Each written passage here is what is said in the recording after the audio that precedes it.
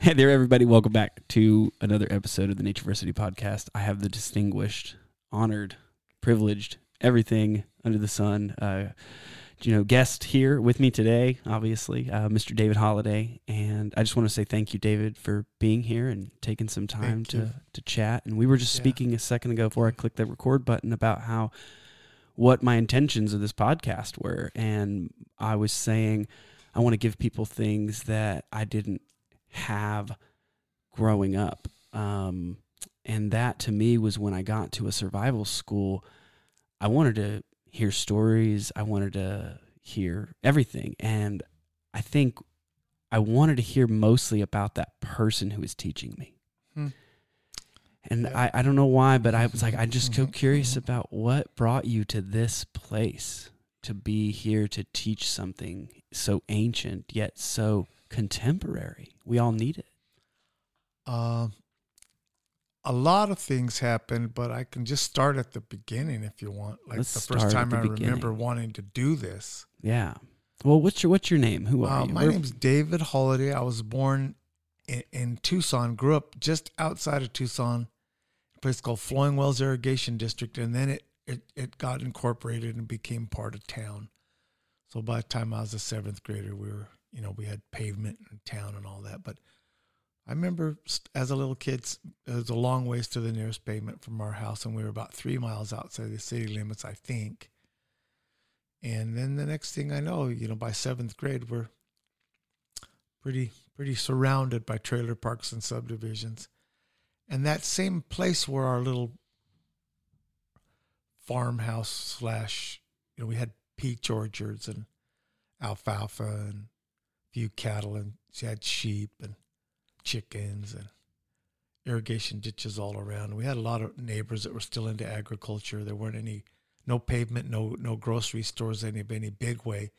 And then they just slowly started putting in grocery stores and then increasing the size of the subdivisions or trailer parks. The next thing you know, where my house is now, or where that house we used to live in is now 21 miles or more inside the city limits of Tucson. So we watched a lot of pristine, beautiful farm and desert country outside of Tucson just turn into mile after mile of subdivisions and trailer parks and industrial parks. And so like where our peach or an almond orchard was, there's like an auto zone and a parking lot and a doctor's office and apartment complexes. People just, including my own family, my grandpa and everybody, they just slowly sold off chunks of everything to the modernization. They shut off everybody's irrigation water under the pretense that they were open ditches were a health hazard, and the city incorporated all the water out of the Flowing Wells Irrigation District, and now, it's an ugly, ugly part of Tucson. Man, it's a really ugly, not so pretty part of the world. And so that idea that we were wrecking this place started getting in my heart kind of early on. So by first grade, I was pretty discouraged about what the directions we were all heading. But one of the things that was magical that happened is before I think they even paved Flowing Wells Road, they built an elementary school called Walter Douglas Elementary. And it was a pretty neat school. All the buildings were round and they had neat, like pizza slice shaped rooms. And it's a pretty neat school. But they built a sidewalk on the other side of Flowing Wells Road so that people in this brand new trailer park could walk to class without being in the mud, because it's still a lot of irrigation water would escape, and when it rained, everything would turn into mud. So they built a sidewalk for the kids. Well, that crosses a lot of sewer pipes and lots of other stuff. So a lot of ditches were dug, a lot of construction that summer. Well, by the time school starts, it had rained a lot. We get great monsoons. And the rain had washed away a bunch of the dirt from all that ditches and construction around that sidewalk. So my first day of first grade, if I remember right, pretty sure it was first grade because I was going to Mona Dayton's class, and that was first grade. Okay, she was my first grade teacher. I'm walking along, and I see a shell in the mud. And the shell is the kind of shell that I recognized from when we went on our vacations. We'd go to the beach in Mexico, and I recognized it as one of those clam shells that we'd see on the beach in Mexico. So I pick it up, and I'm rubbing the dirt off, and it's carved into a shell frog. It's a frog carved out of a seashell, and it's beautiful. And I'm walking along, and I get to my first grade teacher, and I said, how'd they do this? And she said, I don't know. We don't know. And that afternoon, I came home and talked to my dad, who was a pretty smart guy, and he said, I don't know, David. We don't, as a scientist, we don't really know. So he was very ethically minded, guy, and talked and read science books constantly. He was a pretty smart man.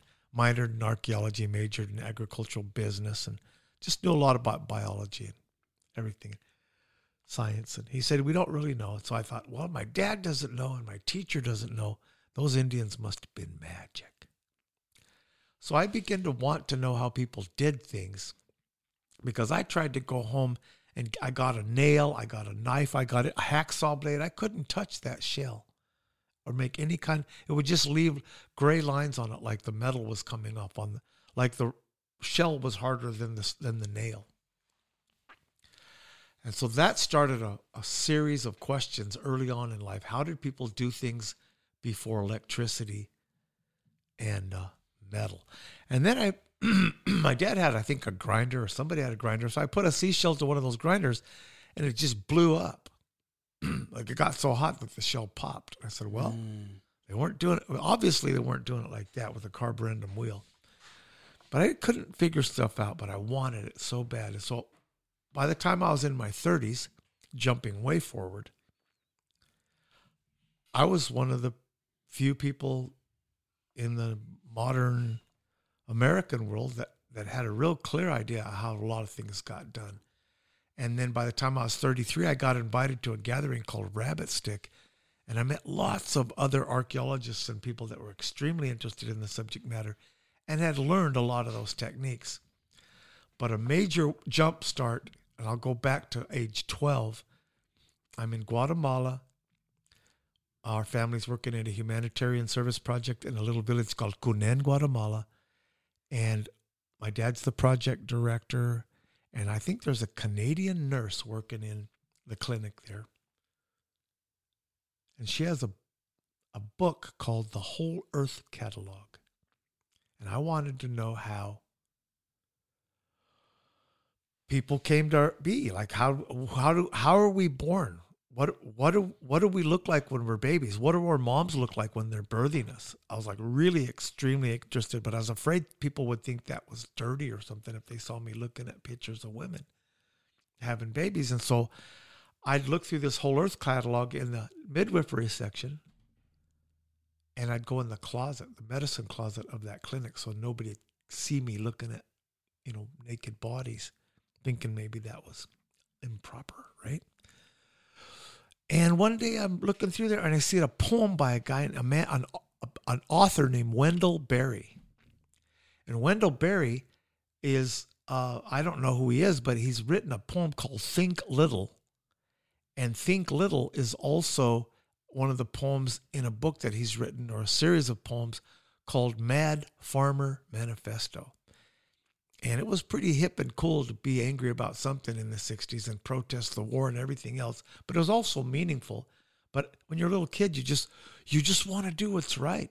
And when I heard that he was a farmer that was mad about the way the earth's going and thought we should do a better job of taking care of the earth, well, that was my thing. I was already an eco-raider before it was even had a name. When I saw what they were doing to the desert around our house, I began to do a little bit of my own vandalism based on a lot of things. And so mostly just anger. Pretty unproductive, but I thought I was doing something to end the Vietnam War and the destruction of the earth by vandalizing schools and gas stations or whatever. I was a little kid who had a cause to wreck all modern infrastructure so that we could go back to a healthier planet. I don't think it works like that, but back then that was my way. So I'm in Guatemala. I'm kind of not having that bad vibe anymore. I'm happy. I'm learning new culture. And I see this book on how to make arrowheads in there by Larry Dean Olson in the same catalog. Because I decided if there's good poetry like that, and if there's good information on midwifery, what else is in here? So I began to not just look at pictures. I began to read, and I came across a line drawing of a fish spear and lots of other things in a book called Outdoor Survival Skills by Larry Dean Olson. I went back to the area where we lived in that little town, and I found my dad, and I said, and he was a Marine Corps colonel. I never asked a penny for him before or since. He's helped me out a few times, but I didn't ask. I've never asked my father for money except one time. I was 12 years old, and I was afraid to ask him because the average man in Guatemala in those days was making 25 cents a day and could barely feed his family. And these are 16-hour days working hard in cornfields with hoes. So I thought, how can I ask my father for $7 and something cents to order a book out of this catalog? That's more than a week's wages for an adult male in this village of starving people. But I got my courage up and I asked my dad for the money to order this book. And I remember him being pretty formal. My dad sometimes could get pretty formal. He says, David, a book, eh? I think that's a wise investment. And he gave me the money. And we get home, like 6 months later, back to the United States, I get my book. I start practicing everything in it. But the first thing I wanted to know how to do is make arrowheads. Because in Guatemala, in Mexico, I'd seen tons of artifacts, plus at home in the United States in Tucson Valley. And I just always wanted to know how they were made. Well, I began to learn things. So like back to my 30s, I finally get invited to a big gathering. I was working at Boulder Outdoor Survival School for like the end of the season with Dave Westcott as just a friend of his. And then I got a job as a instructor. And then he invites me to come to Rabbit Stick. And that's when at age 33, I think I met my family, my people. Lots of other people are extremely interested in how things worked before this. And I don't know what the deep meaning was for others about why you would want to go backwards in your technological skills. But I didn't think it was backwards. I actually believed it was a viable process to figure out how to maybe rethink our not so smart forward blind rush into destruction. Mm-hmm. And so lots of things had shaped my mind, especially when they shot John F. Kennedy. I remember that day I wept. When they shot Martin Luther King, I wept. And when they told us that we could kill ourselves many times over with atomic bombs, I wept as a little kid. And so I just got like, what are we doing, or what direction are we going? What can I do? What do I think would make the best world? And I thought, maybe we should step back, which Wendell Berry turns out was thinking the same thing in terms of horse farming instead of tractor farming. Mm-hmm. How can we make this a more verdant, healthy world and not just do whatever's most convenient, but maybe do what's healthy for the true convenience in the long run would be health and joy. So a lot of talk like that in the 60s. And as a little kid, I'm believing it. Yeah. So I got into Stone Age living skills, and I wanted to learn everything in that book, not to teach it or talk about it. That's like a real step down from my original plan. I was going to go do it. So all I needed was sufficient skills to eat and build shelter and take care of myself. And by the time I was a senior in high school, I hadn't really told anybody what I was doing. Few of my church friends I told, but I didn't tell anybody at school that I made arrowheads and was trying to learn how to live off the land. I told my friend Armando Diaz. He was like one of my sacred buddies. I loved Armando. And I told a few people on the cross-country team. I showed them my arrowheads and stuff, but I just, it just was weird. Everybody else is doing something else. And so I didn't come out of the closet until I was pretty old about being a closet Aboriginal. When I came out in the open and showed myself off finally when met Larry Olson in college, and then I really went for it at Rabbit Stick. Started wearing a buckskin kilt, no shirt, no shoes, and just being as close to the earth as I could with no barriers between me and life, the natural world. And that kind of brings us to today, where people are still inspired about the ideas, but they're also inspired that maybe living this way kind of makes a healthier human, right? It's like maybe it's not about going back and living in the Stone Age. Maybe it's about just connecting every once in a while with our ancestry and who we really are internally, what our spirit really needs to be fed by. And not everybody gets fed that way. There's a lot of different ways to do that. But there's a big group of us, enough of us, that there's a movement now where we're considering this a really healthy pattern. And we're watching what's happening to us as a group, the we part. We are kind of healthier and better off than we were before. And we recognize that. So getting connected to the natural world and finding out, some people need to find out, well, what'll it do for me? Well, that's the front door, but that isn't what's really inside. It's always done everything for us. We are a product of all the molecules on this planet. Nature has produced all those things. Humans have produced none of those things. That's true. So we can only use stuff and wear it out and wreck it, but we can't make it. We haven't been able to copy it yet. There's groups like Biosphere 2 that have to go kill lots of organisms in order to maintain the pretense that they're creating a viable biosphere. But the reason they call it Biosphere 2 is because number one's the planet we're on.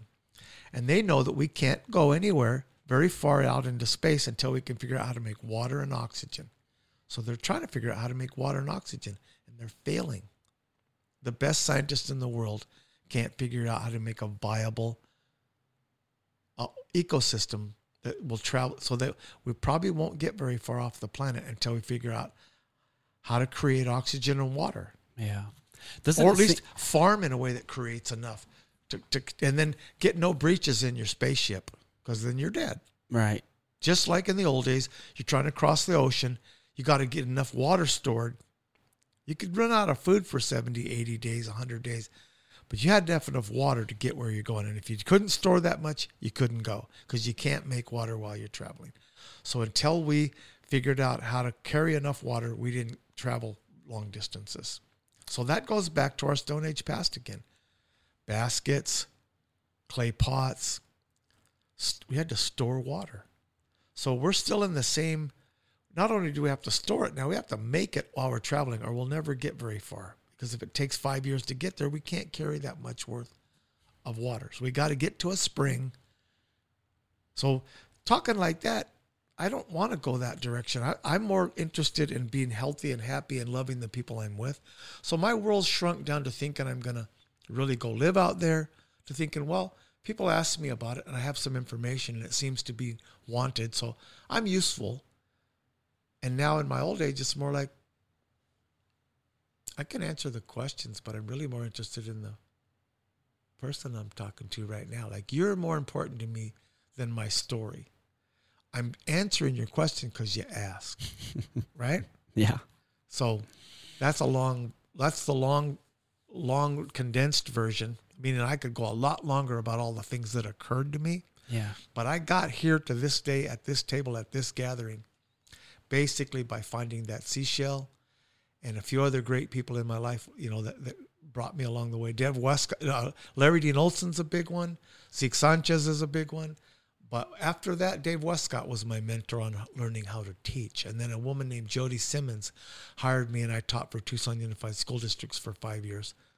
Arizona history, prehistory, flora and fauna. And I got way into learning about the Southwest and the animals and plants and cultures.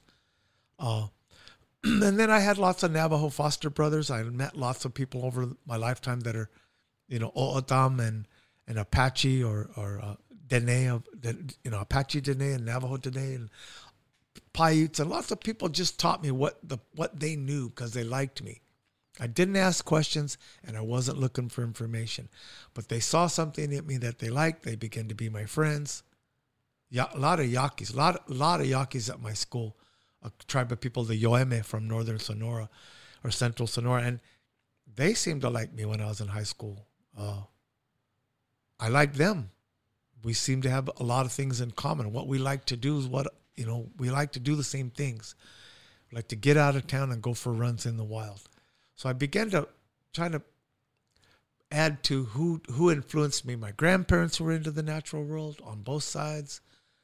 We're from pioneer families that got out west way before the average, I would call light-skinned European groups.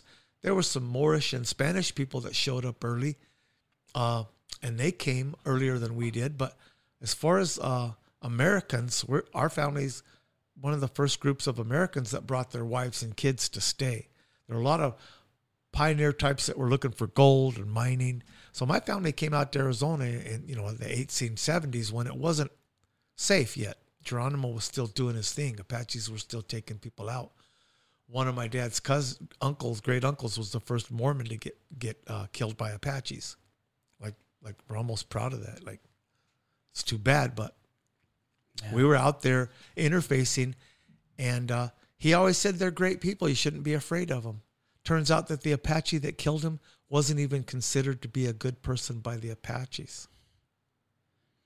I think his name was Dutchy or Mickey Free or something like that. Some really bad person who was kind of a freak and killed everybody. He killed Apaches and whites equally. He was just kind of one of those mentally ill kids. They say that because he was white, his Apache mother threw him away. And the white people didn't want to be around him, and he didn't want to be around white people so much. And so he didn't fit in either side. He felt abandoned. So when he got older, he decided to just take Apaches and whites out in an equal number. So the first guy to get killed in our family by an Apache wasn't really killed by an Apache. He was killed by a mutant, according to the Apaches. Yeah. And a misfit, according to the... So, I mean, even that is kind of an odd story. The kid sees everyone's telling my great-great-uncle or whatever, don't go out there by yourself. He was taking, I think, loads of supplies to the Apaches from Safford to Fort Thomas or something. And his relatives kept saying, don't go out there by yourself. He goes, no, these are great people. They're misunderstood. These are great people. I love these people. And so one day this kid rides into his camp at dusk, as the story goes, and said, hey, nice pistol. So he handed him the pistol. The kid shot him in the gut and rode off with his pistol. Well, he lived for 4 days after that and died of peritonitis. So that's a side story. But that's another thing. My family was always keeping stories. So some of the blockages to being current and living on the earth and being with the people I'm around some days is figuring out what not to say, because I got thousands and thousands and thousands of bits of information about this life. The older I get, the more I get. So I can tell you about our family's early history from stories I heard, and I bet you half of them are misrepresented because I'm only remembering what I heard, and I have 5 older brothers who can tell me that everything I say is like off a lot or a whole lot, or who told you that? So we all got it. All 5 of us, or 6 of us all together, have a slightly different story of how it went and who did what. But we have we're all pretty wordy. We all know how to communicate well and express our feelings and our ideas. And so getting back to what I'm doing here is I've become kind of an old man who people want to learn stories from now. So I was the doer of the word when I was young and strong and healthy, like Philip, right? And now I'm kind of the storyteller about how things used to be or could be, or I got concepts and ideas. So I'm still wanted in the outdoor skills world, and I can still go out on the land and do it. I mean, the reason Philip respects me is because I've taken him on the trail, and he's like, oh, not only can he talk, he can actually do stuff. And so I'm not dead yet, but I think I'm more wanted for my character and my stories than I am for my skills, my capacities. So I'm still here, but at this gathering, I'm specifically here because Scott really likes me, and I really like Scott. And Philip really likes me, and Jonathan really likes me. Oh, yeah, I'm banging the table. Sorry. So, yeah, my friends here like me, and they say, please come out. So specifically this chair right here, I'm here because you asked me to come off the land and come in here and answer some questions. So is that too long of an answer? No. Okay. Not at all. That's what brought me to this one. And so I'm known in this world of this mini club of outdoor enthusiasts who want to use rock, sticks, and bones as a person who still knows how to do it. And I can. But I married somebody who, I met on the trail who doesn't want to do that all day. And all of my kids don't. And my first wife didn't want to. So I've paid for houses and cars, and car insurance and groceries most of my life with rock, sticks, and bones for people who don't really care about all that stuff. None of my kids are into this. They're all pretty good at it if they want to be, especially the boys. And they love nature. But they don't want to be like their dad. I married a woman from northern Mexico, and the kids from Gloria, they all kind of like, he's interesting, but he's kind of a nut, Yeah. Maybe my next group of boys will grow up thinking the same thing. What I'm thrilled about doesn't necessarily bug my kids, but it doesn't thrill them. So I love it when somebody cares about this subject matter, and that's the main thing. That's where Philip and I and a lot of other people really bond. There's a lot of people out there right now who are trying to be seen and known and get famous by acting smart or being cool. And we kind of lost cool a long time ago on our efforts to be good at something. We became geeks, freaks, misfits. Yeah. So we were doing this. We were doing this before it was hip and before TV made us look like we were up to something. So I'm glad to be on a podcast because I think TV basically sucks. Yeah. I'll say it to the world. It's the most ingenuous industry I've ever had to interface with. And I was so excited originally when they first said, we're going to get to show the world what we're really doing. And every one of them was lying in advance, saying, oh yeah, knowing like a spider to a fly that they were going to take out all the real stuff and lie about what's going on. And that makes me sad. Yeah. Even alone, and they can sue me for this, but I never signed a contract. Even alone misrepresents what's actually going on. They leave out all the cool things that these people are doing, and they show them having problems, and they play music that makes it sound dangerous, and they fudge, meaning they misrepresent the real story. So far, nobody's truly represented the primitive skills movement or the outdoor living skills movement or the earth skills movement or the ancestral skills movement, whichever your politically correct mind allows you to receive. What do you think about Les Stroud? He's the one that did the real thing. I have been a consultant for him many times, and he's been a good friend of mine ever since because we agree on one thing. Honesty and truth is way more exciting than false stories. He got fried too. He's not very happy about that whole process. We got to be the ones in the early days who got mashed up. Now, Callie and Juania and some of them girls, they kind of got through without getting, their heads bit off by the saber-tooth. But most of us guys are pretty wounded and thrown in the garbage when they're done with us.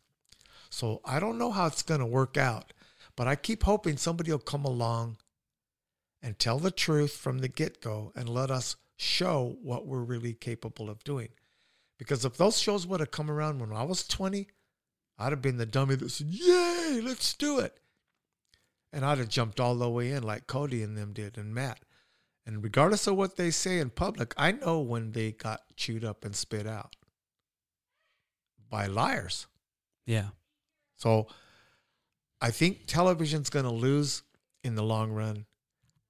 And I know more people watch big-time wrestling than college wrestling or Olympic wrestling. But if you take any of those Olympic wrestlers and put them in the ring, they will beat the snot out and throw them out of the ring in the first 30 seconds. So real people aren't getting rich and famous. Liars are. Well, that's how Babylon works. Yeah. So if I'm not on a political rant that's bothering anybody, I hope you get this. The most money in the world is made by the biggest liars. So I finally told all these people that kept coming, they still call me on the phone. I said, oh, well, if the bottom line is the dollar, then I think you should sell drugs and pornography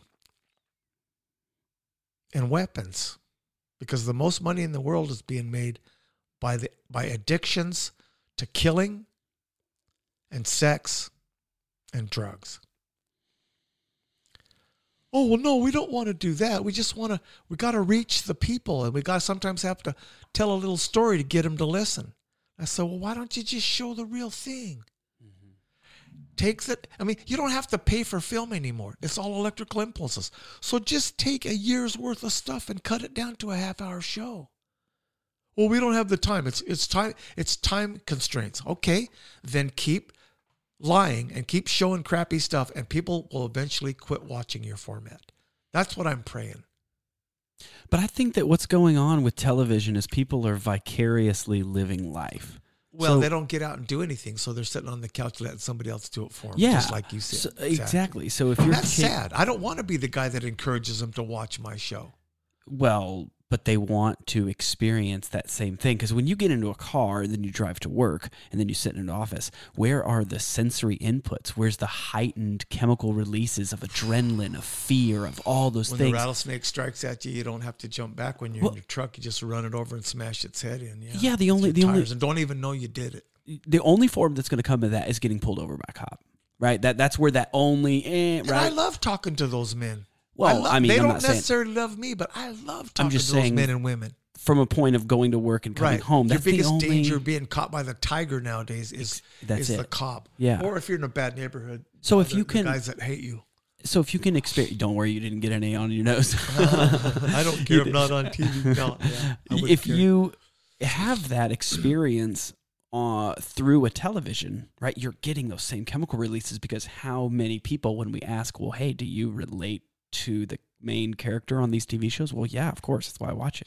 So it's the same thing. They're being able to experience the outdoors without being outdoors. So one of the stupidest things you could do if you're trying to stay alive in the wild or in any situation is freak out. Yeah, of course. Right? And so after my little stint with an attempt to be with these knuckleheads out of Warm Springs Productions out of, I think, someplace in Montana, they were I liked the crew, but I didn't like the director, dude. I figured it out later that he was a snake, maybe. But I'm like, if you have this idea that you're going to show, why don't you just let me? Since you know nothing about this event, why don't you let me show the real thing? And then it'll be exciting because we'll get results. You'll get to see it happening.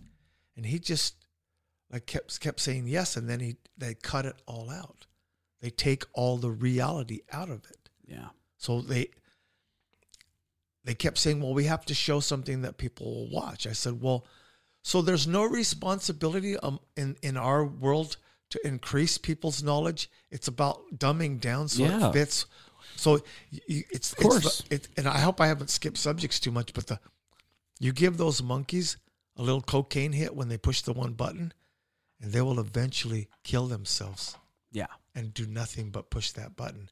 Well, our TV industry is saying, well, we're going to give them what they want. We're going to give them what makes the most money. Yeah. So when I finally just told them again, well, then why don't you sell pornography, drugs, and killing devices? Because I think that gambling might be making some money too. But for sure, sex, drugs, and addictions of all kinds are making the most money in the world. So why, if your real bottom line is money, then you're in the wrong industry. You slimy. Producer. Why can't producers, directors, whatever, right? Well, and they ate Les Stroud up, they ate Cody up, and we got into it thinking that there was something beautiful going on. Now that said, I've heard good stuff from Callie. Callie's a beautiful, good soul, and she said that they let her shine. I think they let her shine. I think people have been allowed to do that in as much as they could. So some people have been able to walk in and out of the lion's den and not get bit in the head at all. I'm still kind of sad because I had such high hopes.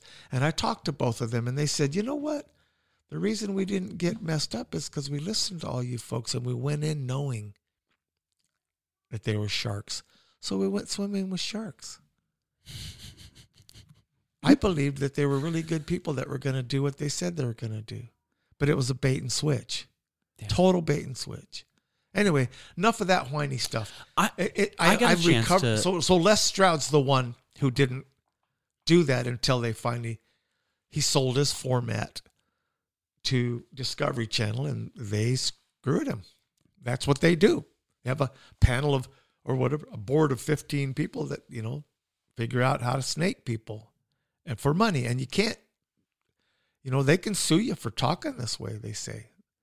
The contract I signed eventually said that they owned everything into the universe.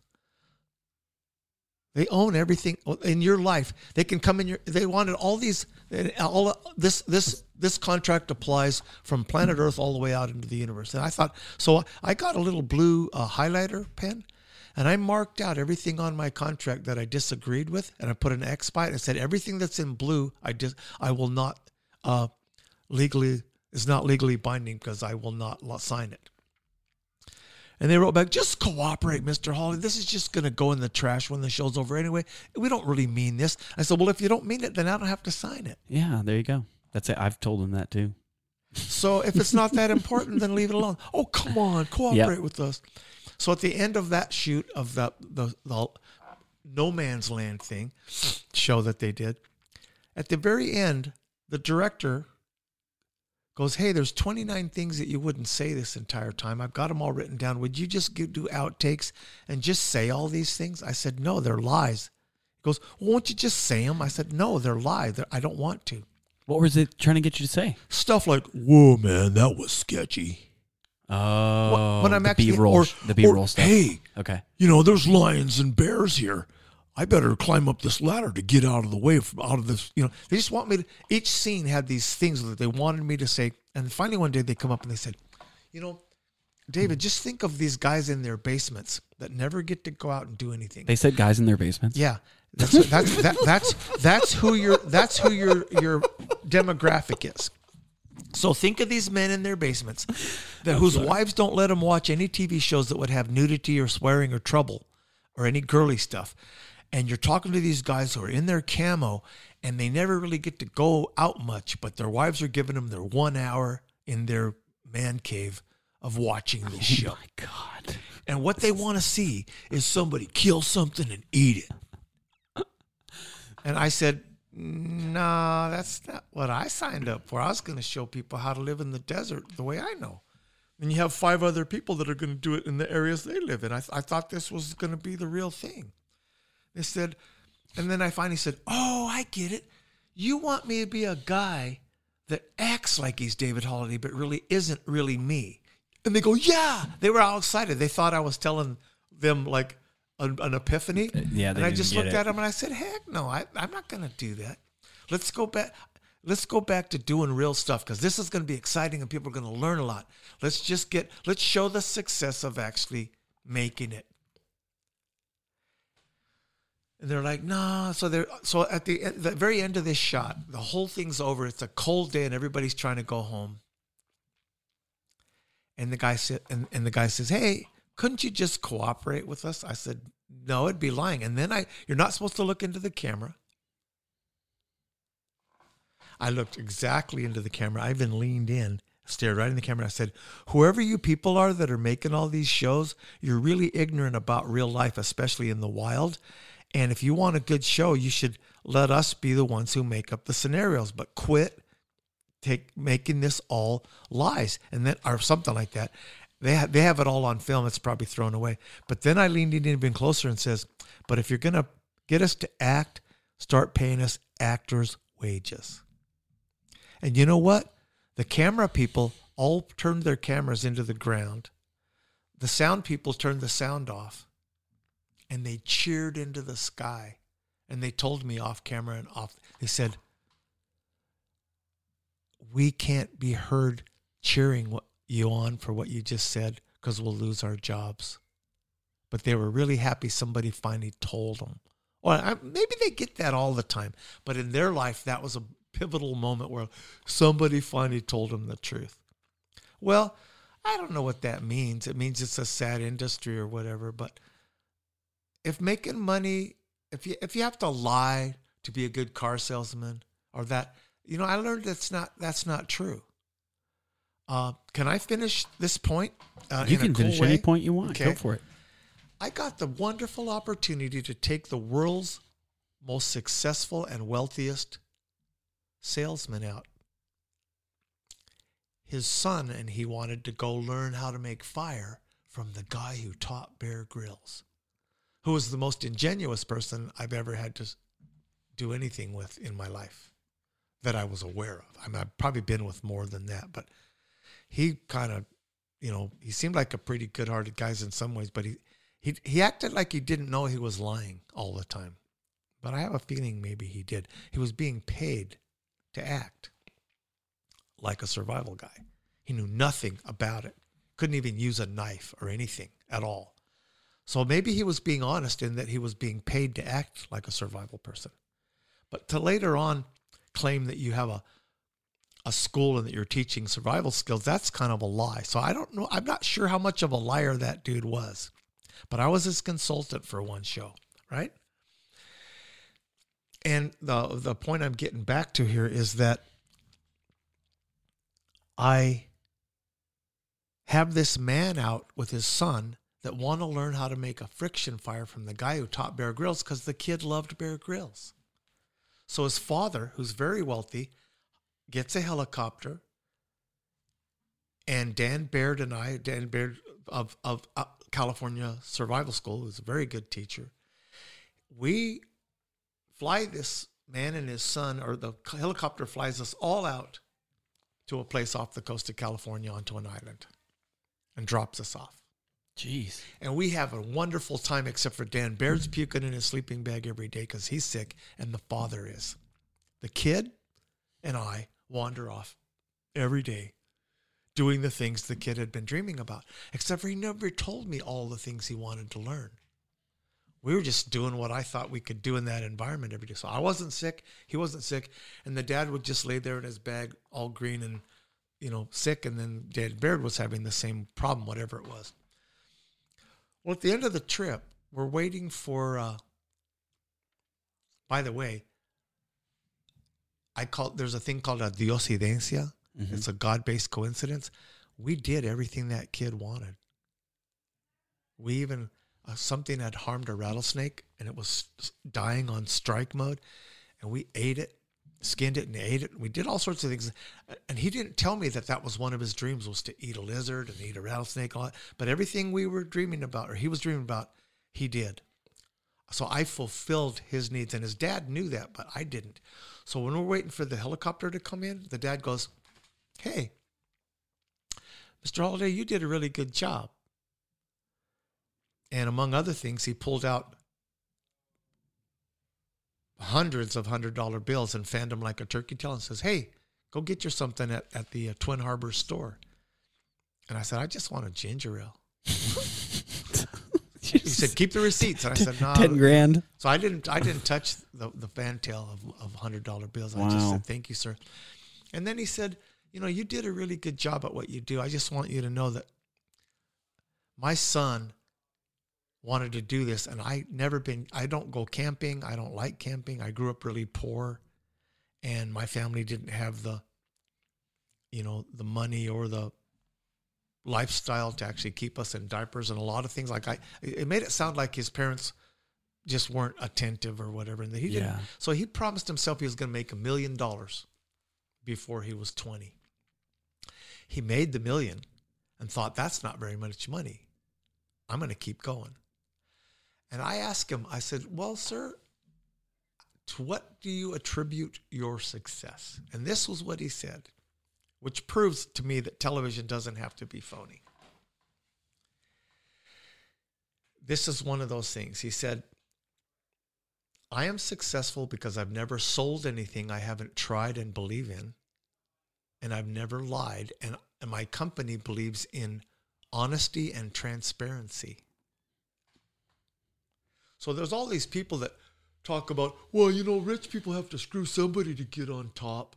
He didn't.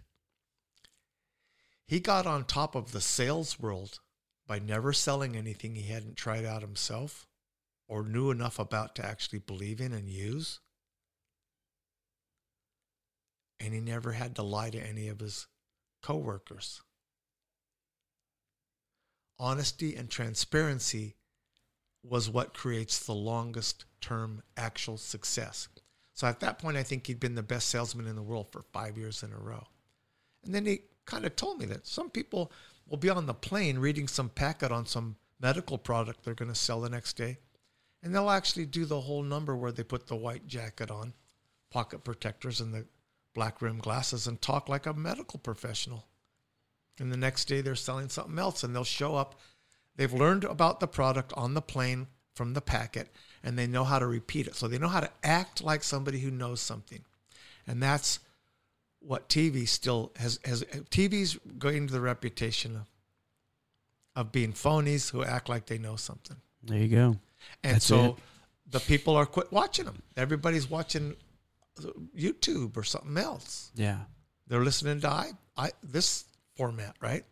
So I told those guys, I said, you have some old thing that came from the Greek times when the sad mask and the happy mask, and you got to have a drama, you got to have a trouble, and then you got to solve it, and that's television. That's good. People watch that. I said, well, none of my friends do. Mm-mm. Nobody I hang out with in this entire world does. So who are they talking about? Is there more zombies out there than or do we live such an isolated life? You and I and all the rest of us in this gathering? Yeah, we do. Do we live such an isolated life that we don't realize that there's zombies on the other side of the fence everywhere we go? I don't believe that, because when I look them in the eye and talk to them at Walmart or someplace like that or Costco, they either look offended that a hippie thinks he's equal to them, or they look really glad that somebody finally said hi to him. You know, there's people that think they're above everyone else. That's the biggest lie on the planet. The second biggest is they're worse than everybody else. But the average person's pretty sane and pretty healthy and just likes to meet somebody that recognizes their value. And that's what I'm seeing all over the planet. Not the thing we're being told. We got to feed them low quality entertainment because that's what they're asking for. Like, how do you know? Well, that's who's buying the most stuff on the ads. Oh. So your whole reason for this wonderful educational capacity is to make money. And any education that squeaks through, that's just a side note. When the whole thing could be about educating the world to become a better bunch of people, and the money wouldn't be the main reason. Public television wouldn't be owned by one political party or the other, like it used to be. Public radio could belong to everybody equally, not just one political party over another. It could be something that everybody could equally participate in, and we could have lots of venues about lots of perspectives on all issues. Yeah. Well, that's boring. That's for like college professors. Us cool kids who want to, screw, drink, and snort coke and drive our cars real fast, we don't watch those shows. Well, okay, if you got the money and you want to spend the money on that, at least have a channel for them too, but don't have just a bunch of channels that have nothing. We should be able to have a channel for every little niche. Yeah. But that said, why am I so bothered with TV? Because I grew up in a world that was highly affected by it. And I was lied to my whole life, and I had to recover from that. So, if I was an alcoholic that wasn't drinking anymore, I'd still be talking about recovery. So I'm an American that's recovering from a really bunch of bad ideas. Yeah. And that's part of my health now, is not participating. But I still need to talk about it because that's my generation. My generation are the ones. So there's kids now that don't have to say the whine like this because it didn't happen to them. So yeah, I got raped. I'm not afraid to admit I got raped by bad ideas. And television was the main deliverer of those bad ideas. Yeah. So I don't think people get well by denying that it happened, and then they don't help others protect themselves by saying that doesn't exist. So, yeah, I'm being a whiner right now. Maybe. But I think I'm just being honest like that guy was to me. Transparency and honesty. So why do I keep coming to these gatherings? They keep asking me. And people keep showing me back by their response to me that what I'm saying and doing is beneficial to my people. That's everybody. Not my people is everybody on this planet, not Americans. I come from the Bahana clan or the white-skinned clan, but there's a yellow-skinned clan and a red-skinned clan and a black-skinned clan. And then there's those of us who are part of all of those because we've got ancestral gene pools back to all of them.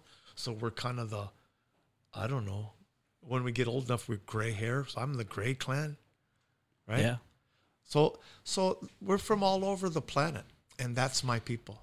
And so I'm saying, the more time you'll spend in nature, and the more time you'll have fun in nature, and the more time you'll actually see that it's actually the basis of your entire cellular makeup,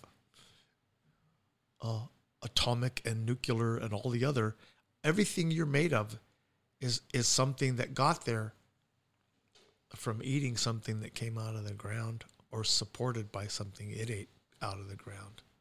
So we're made up out of this place, this beautiful Mother Earth. So to me, that's why I'm still coming, and that's what I'm doing here. Still trying to share and learn and meet other people who have that spark that want to educate young people and old people and everybody else that there's a way to be here that's a lot healthier and happier. And this has been a fun ride, by the way. Yeah. I've been doing this professionally since I was 18 and I'm 66. I don't want to stop, but I also just don't want to keep doing it thinking I'm still useful. I still need to see the input from the people I'm talking to, that what I am sharing and what they're sharing is still alive and valid. Yeah. So it's not from memory. Not only are they getting me, but I'm getting them. So it's a two-way thing. And so I've talked a lot. I think I've fully covered your first question. All right. Well, we got 24 more to go here. Okay. Just kidding. What are some of your favorite skills to teach now? Yeah, that's been a transition. I was believe it or not, I was a very shy young man in many ways. And I hung out with even shyer friends. And then I went on a mission for my church when I was 19. And I came back kind of with a valve broke. I was kind of mad at God actually for a second. Like, why do you want me to talk to strangers about such personal things? But if you want me to open up my mouth and not be afraid of human beings, because there's a scripture that says, don't be afraid of men. Don't be afraid of people. Mm-hmm. Share my gospel. Don't be afraid. I said, okay. I guess if I want to pretend like I believe in this, I guess I better start believing it. And I said, guess I got to quit being afraid. So I just started going to people's doors, telling them the truth about what I thought and believed, which was really scary because nobody wanted to hear us. Nobody pretty much wanted us around at all most of the time, once in a while. But I got over that fear. And when I got back home, I decided, well, what do I really believe in? Why don't I not be afraid of that? Whatever it is. And I've been that way pretty much ever since. I think there's ways to be more gentle or not have to share it all the time. But when somebody asks, I'm not going to go, well, I don't know. I'm going to say, yeah. And if I change my mind about that 5 days later, say, man, I was so wrong. I really used to think this. And so when you're talking about what do I teach now, I used to really love to teach the skills, the physical skills on how to be in the world as a Stone Age person surviving on the land. So Stone Age survival skills. It's the book I found in Guatemala. I wanted to learn how to live like our ancestors. And I got pretty good at it. Now,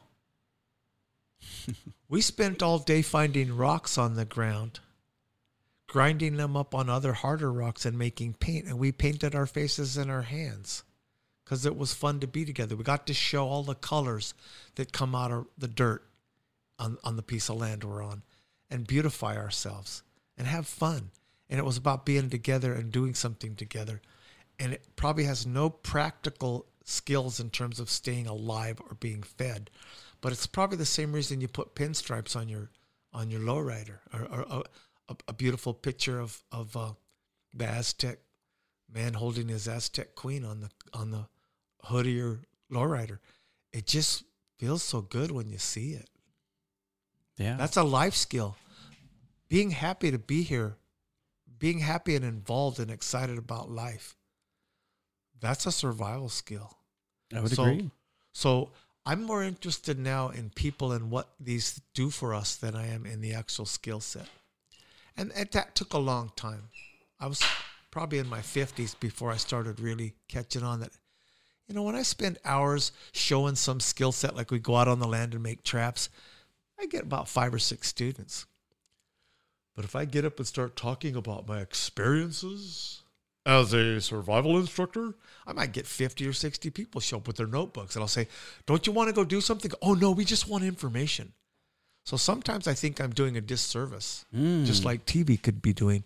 That's of interesting. giving them what they're asking for instead of... So sometimes I'd rather do a class with 3 or 4 people who want to go out and do something and then go back and get our materials, go out and turn that, and then come back to a shady spot and make something useful.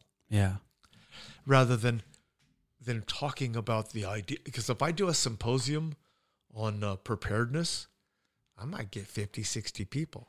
But if I say, we're going to walk out and learn how to make something off the land with no metal tools, they're like, well, that sounds like work. They don't show up. So the talkers are still making the most impact. And the doers generally don't get a big crowd. Now, this little gathering is so beautiful that we're all small classes. Yeah. There's a lot of classes that have one person at them today. And some of us teachers who are kind of tired and want to go to somebody else's class and let them talk and learn from them, we're like, I hope nobody shows up at my class today because then I can just go do something else.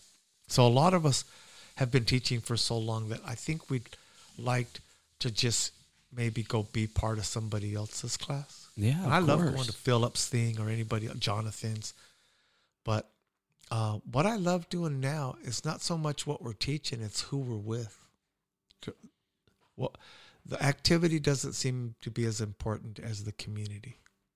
Yeah, I would agree with that wholeheartedly. That said, this kind of learning doesn't happen at Denny's as well as it does out in the wild. So there's still places and environments that are more healthy for the human way of being than others. So we can't do this at the Marriott or the Hilton on the 15th floor having a seminar about primitive skills in the wild because you're talking about it all the time. Where here you can just go out and see it and be it and in it while you're learning. Yeah. And you know, you're from a school that actually has that word right in it, in the title of it. Yep. That this is we were born into a university of the universe. And what we make and who our society has become because of our tools is an equal part or an important part of that because we're part of this hive. We're the animal that was going to do that. But we're also the animal that's the most likely to kill ourselves by trying to be comfortable and have convenience and make it easier for me to kill you and impossible for you to kill me. So the atom bomb is really handy for those who dropped it. It's terrible for those who get it dropped on them. So when you say advancements in technology, that means I can sit here with a machine gun and mow down 50 guys, even though they're better, stronger warriors, but I can pull a trigger because somebody else invented the thing I'm pulling the trigger on. I don't have to be good at anything but be good at aiming a killing tool. So that makes me a better warrior? Not really. It makes me a better killer Yeah. And warrior used efficient. to mean something different a long time ago. So even all of our sacred things are not sacred anymore. I would agree with that. We're too. living. There's a man who wrote a book called In the Absence of the Sacred.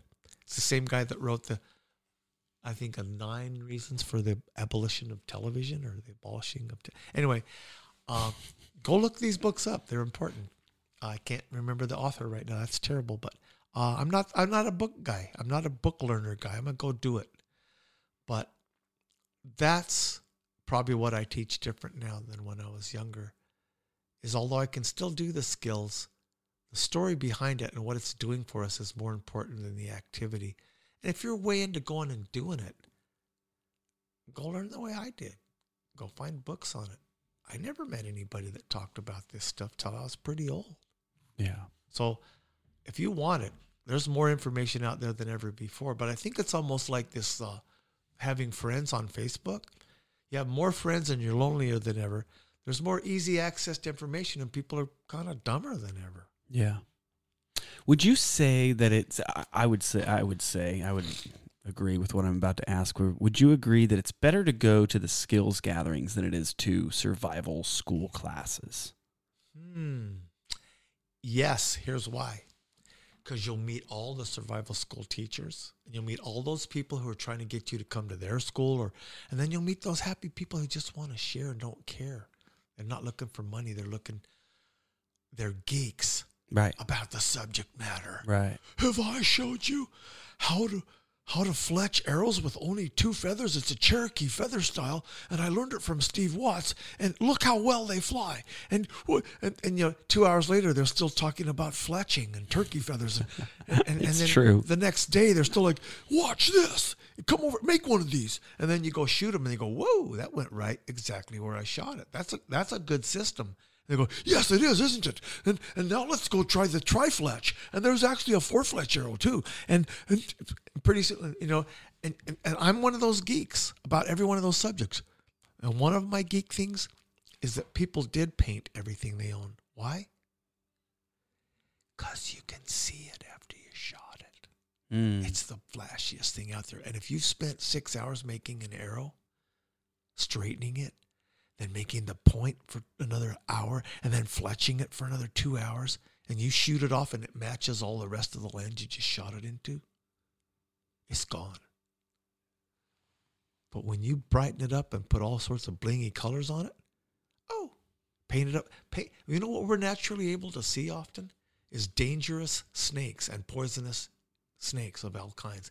So if you paint it like a coral snake, your body will naturally spot that pattern. Yeah, and those are very easy colors to recreate in nature. Right. And so that's the kind of geek out I get, is like, you do it long enough, pretty soon you find out why things are shaped the way they're shaped. Yeah. And that actually comes down all the way to botany and geology and everything else, because things are shaped the way they're shaped because of what they're doing, even in the inanimate world, we call it. I'm more like a native that believes that all these people are people. There's the rock people, the cloud people, the sky people, the plant people. They're all people. We're the only people. Everybody else is something else. Yeah. But I actually believe that things are shaped exactly the way they're shaped for specific reasons, all the way down to the Lego building blocks of the universe. They attach together quite well, and they look pretty intelligently designed to me after all this study.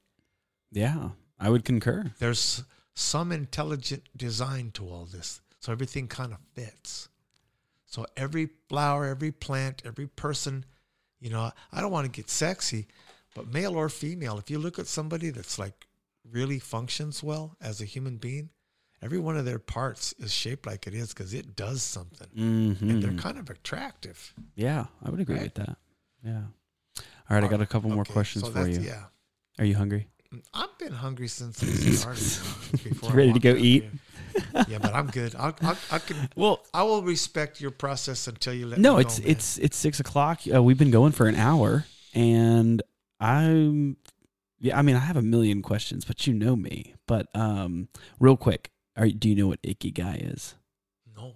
Oh, Okay, see, so everybody who listens to this podcast knows that I talk about ikigai a lot, and I'm always excited to teach people new things, as you are, and to promote healthiness and happiness, and that was what my mom always wanted for me growing up. She's like, I don't care what you do in life. She goes, I just want you to be I haven't met her, but I love your mom. Happy and healthy. Yeah. And this is what I chose to do with my life, which is be a complete nerd and a geek for nature. But ikigai is a Japanese word that means the Zen purpose for being. Oh, wow. And it's a quadrant of I've been doing that my whole life. I just didn't know the word. See, exactly. I'm telling you. But this is it. It's that which the world needs. It's that which you are good at, right? Have a skill for. It's that which you have a passion for. Wow. And finally, it is that which you can be paid for, right? Or benefit, reciprocate from the community. Make a living from. Yeah, exactly. Support yourself. That's the Zen purpose for being. And I always tell people, when they want to join the school, I say, well, what's the ultimate goal? And I just tell them ikigai. Like, I want to help these kids find their Zen purpose for being. Because to start this podcast off, I said, I want to give people what I didn't have as a child growing up. And that was the opportunity to explore the world on its terms. Going to a zoo is different from sneaking up behind a deer. I'd rather get next to an ant than go to a zoo. I know. And so I'm just, David, I'm so thankful that you sat down with us to tell your story. And I know there's thousands more but let me just tell you this, listeners, if you want to hear more, come to these gatherings, come hang out with us. David is, you'll never be able to understand how incredible a human is by listening to this podcast. But if you're listening to this podcast, probably because you've already met him and you want to hear more. So that's a compliment. Thank you, sir. Yeah, David, I appreciate your time. We'll look forward to seeing you again. Thank you. Take care. Bye-bye.